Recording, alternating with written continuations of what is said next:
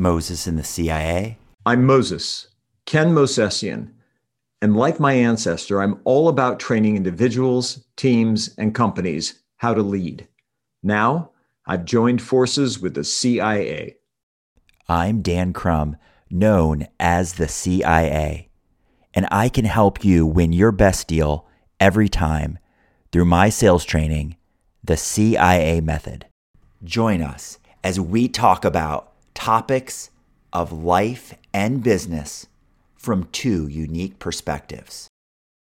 Hello, Ken. How are you this fantastic evening? I'm so excited that it's evening. It is evening, Dan. I'm doing fantastic myself. Thank you so much. Well, I would say go, but I want you to just wait. What is that all about?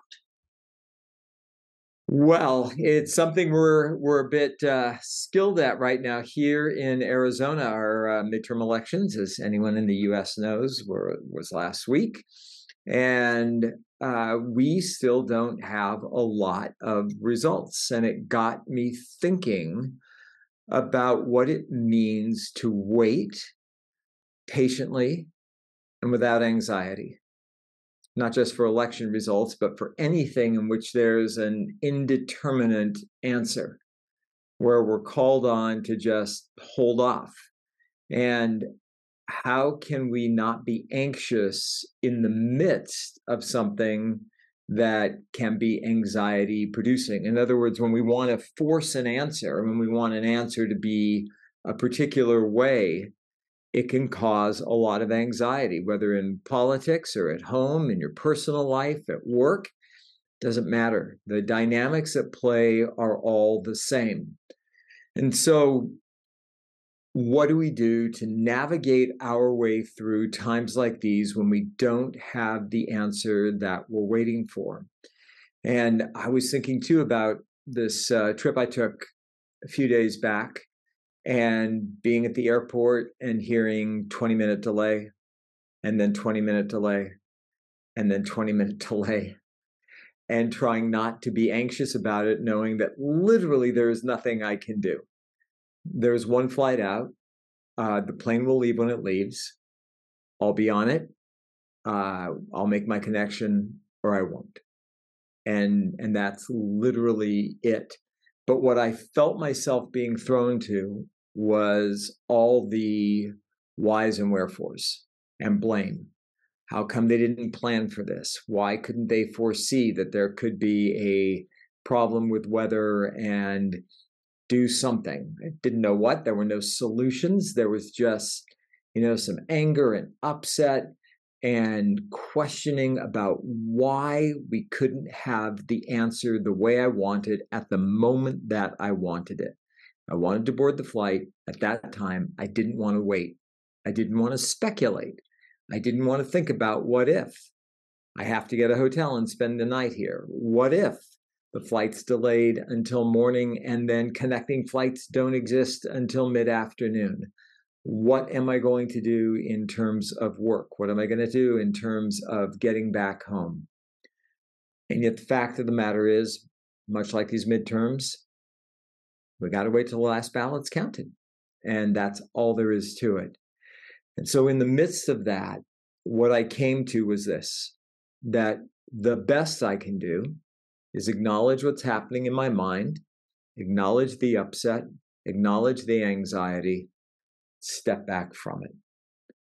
And that's the place that I found some peace. And during that flight, that was the same thing, the same process that I followed. I didn't try to deny it.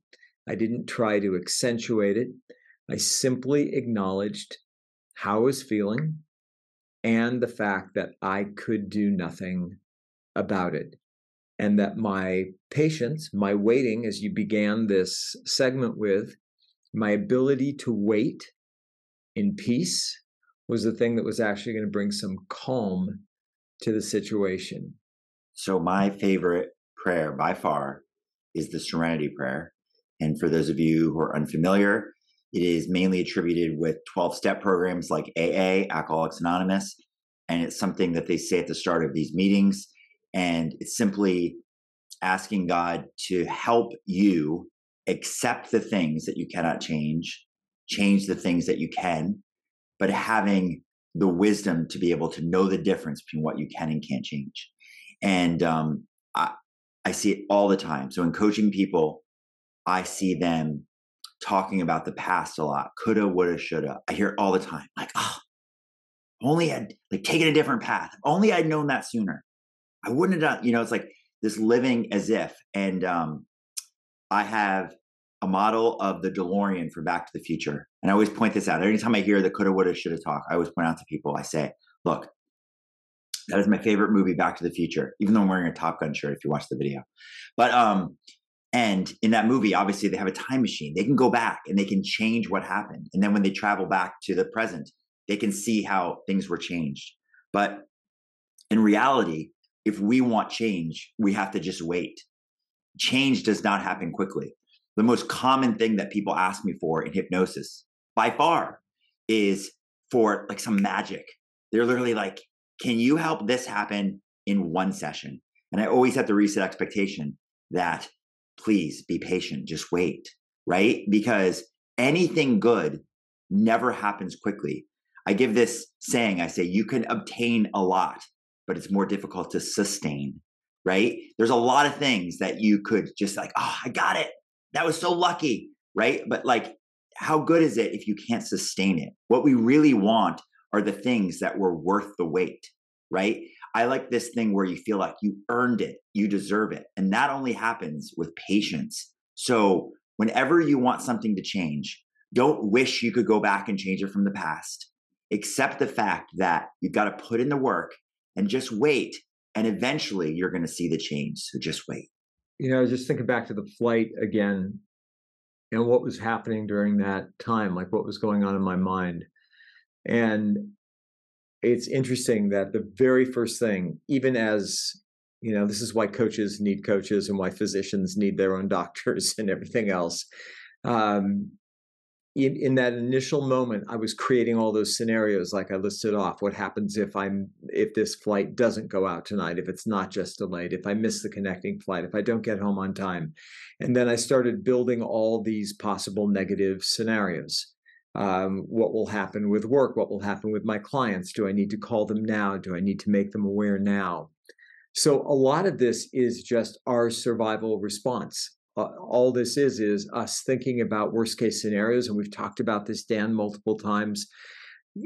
Fear and survival, that always wins out in our mind initially, and it runs away with us if we don't have some self-awareness about it. And it's not like we're going to stop it, because the reason we're here 30, 35,000 years after we first started forming tribes as humans is precisely because we were all about surviving. And that means playing out those scenarios and mitigating against them. And so that very first step, just that self-awareness, was absolutely essential for me. The second thing that I did was I just put in my earphones and I started listening to some calming music.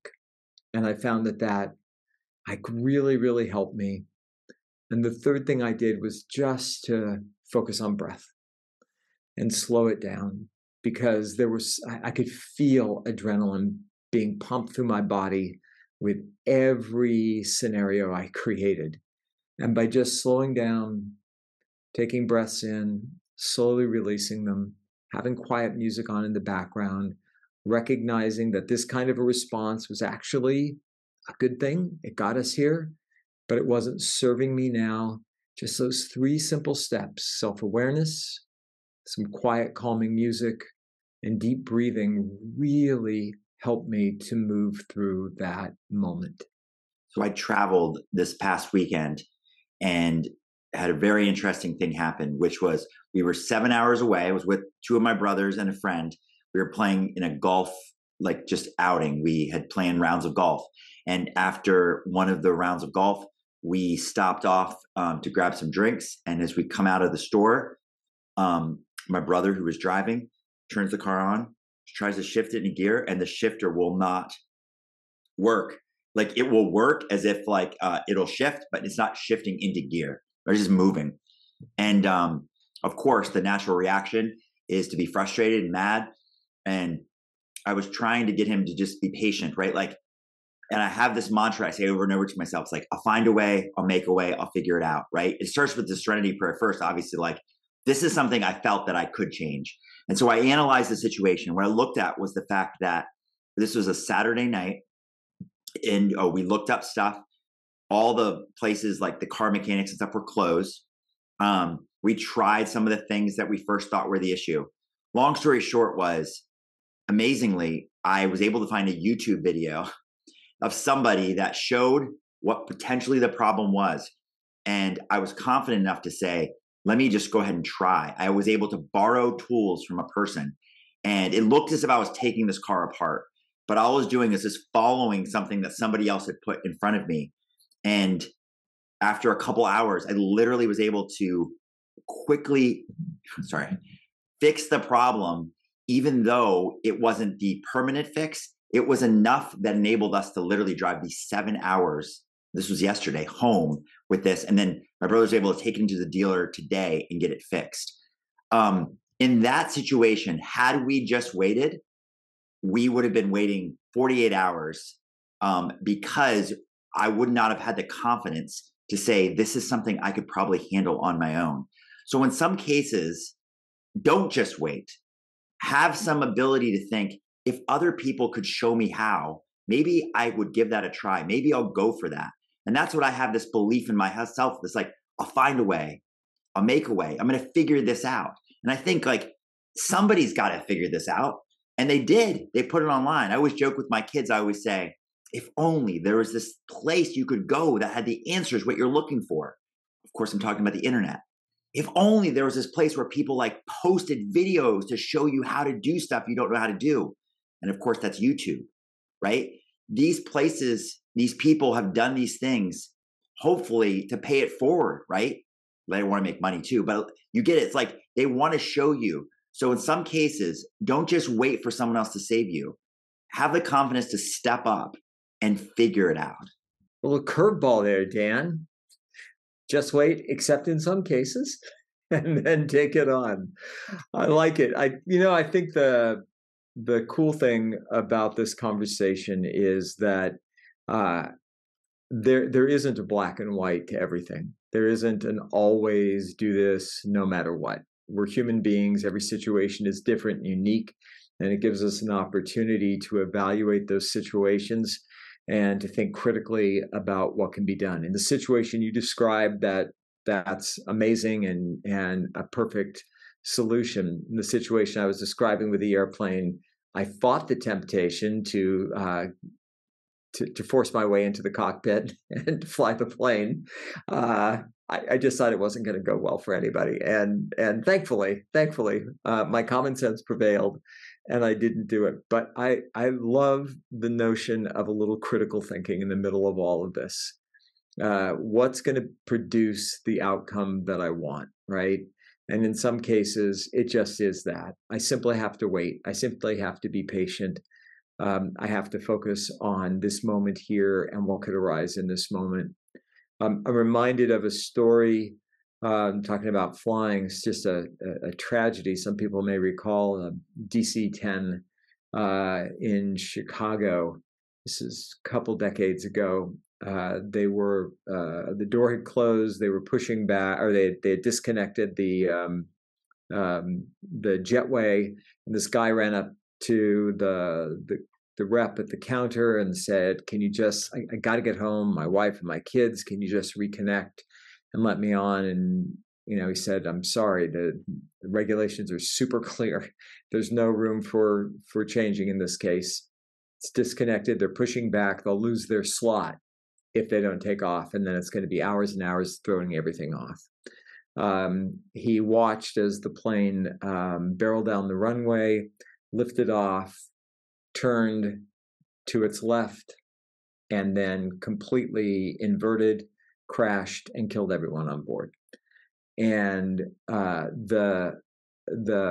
and God rest their souls. Horrible, horrible incident, horrible thing to be watching.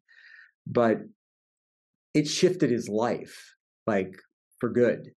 He got clear on like this rush and this space that he was in of, it has to happen now, it has to be now, it has to be the way I say, and realized that had they reconnected that door, there was a critical failure of a bolt that had secured one of the engines.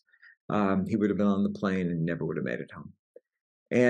And so, it's just, to me, it was a cautionary tale about the rush that we always seem to be in, and the lack of patience that I think has been cultivated over time, by social media, by the way we interact with each other, by, when Twitter first started, 140 character communication back and forth. Our attention span, as my husband, who taught elementary school for 35 years, used to tell me, has been reduced to about, the kids' attention span now is that of a gnat. It's just not there. And he saw the change over 3.5 decades. And so I think your extraordinary situation and ones like it notwithstanding, there is something virtuous about being able to wait. There is something virtuous about patience. There is something virtuous about being able to recalibrate in that moment and say, all right, this is my setting for the next X amount of time. I'm going to make the best of it right now. Maybe that means to take some time in quiet. Maybe it means to call a friend. Maybe it means to say hello to somebody next to you who's also anxious and to calm them down. But there's always opportunities in the midst of any of those situations to do something good. So many of us have what I call conflicting beliefs. And the beliefs that we have, which live in our subconscious mind, drive our behaviors. And these two conflicting beliefs that a lot of us have are phrases or sayings, whatever you call them. That is, good things come to those who wait. So our title today, Just Wait. But the other one is, he who hesitates is lost, right? So they're conflicting beliefs because it would be as if there's an opportunity right in front of you. And the person whose stronger belief is he who hesitates is lost. It's like, I got to seize that opportunity. I got to go for it, because if I don't, someone else is going to take that opportunity from me or won't be available later. They almost have that scarcity mindset. But the good things come to those who wait is that patience that we're talking about today, right? It's almost this belief that there's a lot out there. There's abundance. And I don't lose out if I don't seize this opportunity, because there's a lot more where that came from. There's another thing. What's right? Well, it's subjective. I don't think either one is right. But what's interesting to me is a lot of people come to me for hypnotherapy and they talk to me about procrastination. Can you help me with my procrastination? And what I identify in talking to them is that they have attached themselves to this patience thing, where they're thinking like, and they start to doubt their own decision making. They start to go like, I don't know what's right anymore. And they lose this like sense of being able to take action because they're always thinking it has to be perfect action. They're like this perfectionism mindset. And then they start to doubt themselves, and then they don't know what to do. And then so they do nothing. And they think it's a motivation issue. But one of the books that really inspired me is the most simple book ever for this, which is Mel Robbins wrote a book called The 5-Second Rule. And literally, you can read it if you'd like, go support her. But I can summarize it for you right now. Simply what she says is, if you're struggling to find the motivation to do what you should be doing, right? You're procrastinating. You just say 5, 4, 3, 2, 1, go. You just do it. That's the most simple thing ever. But she's saying you don't leave room in your mind for patience. You don't leave room in your mind to contemplate and wonder and doubt, right? You're not trying to make things perfect, because I've had this analogy that I think is true, which is if you have two people who start at the same place and they're working towards the same outcome, the one is a perfectionist and just tries to make the perfect plans. The other just goes. This person will massively beat out this other person, because there's also a saying, I'm full of these tonight, which is how to make God laugh. Tell him your plans. Plans never go as planned, right? So you're better off just saying 5, 4, 3, 2, 1, go, and going. So I seem to be taking the side tonight of lack of patience. Don't just wait. 5, 4, 3, 2, 1, go. And the person Who hesitates does lose. I'm going to take the opposite side, Daniel. And as long as we're throwing out sayings, I'm going to refer to the rock band Rush, who I had the privilege of seeing in concert. Neil Peart, best drummer on earth. Dear God in heaven, he was amazing. There's a song called Free Will, and one of the key lyrics I remember is, if you choose not to decide, you still have made a choice. And so we often forget that. It's like, I choose yes, I choose no. I choose not to decide. I choose not to take action. That's a choice. That's, in fact, action, right? And we neglect that. We neglect looking at that. We think we're stuck somewhere, but we've actually made a choice. I think the win comes when we can actually live with that and say, my choice is not to make one. That's what I've decided. I chose this. The song's called Free Will. I will choose free will. And my free will says, I'm not choosing. And in and of itself, that is an active choice to take that on. So I would submit to people, first, listen to the song Free Will by Rush, because it's really great music, especially like the guitar licks and the drums at the end. But that notwithstanding, be okay with whatever choice you make, to take action, to not take action, to say yes, to say no, to wait, to go. They're just choices. And they will, regardless of what you choose, advance you to whatever is next. And that's going to be the most important thing. And if you're excited about our next episode, just wait. Thank you for listening. To learn more, check out mosesinthecia.com. To learn more about Ken Mosesian, check out mosesian.com. To learn more about Dan Crum, check out dancrum.com.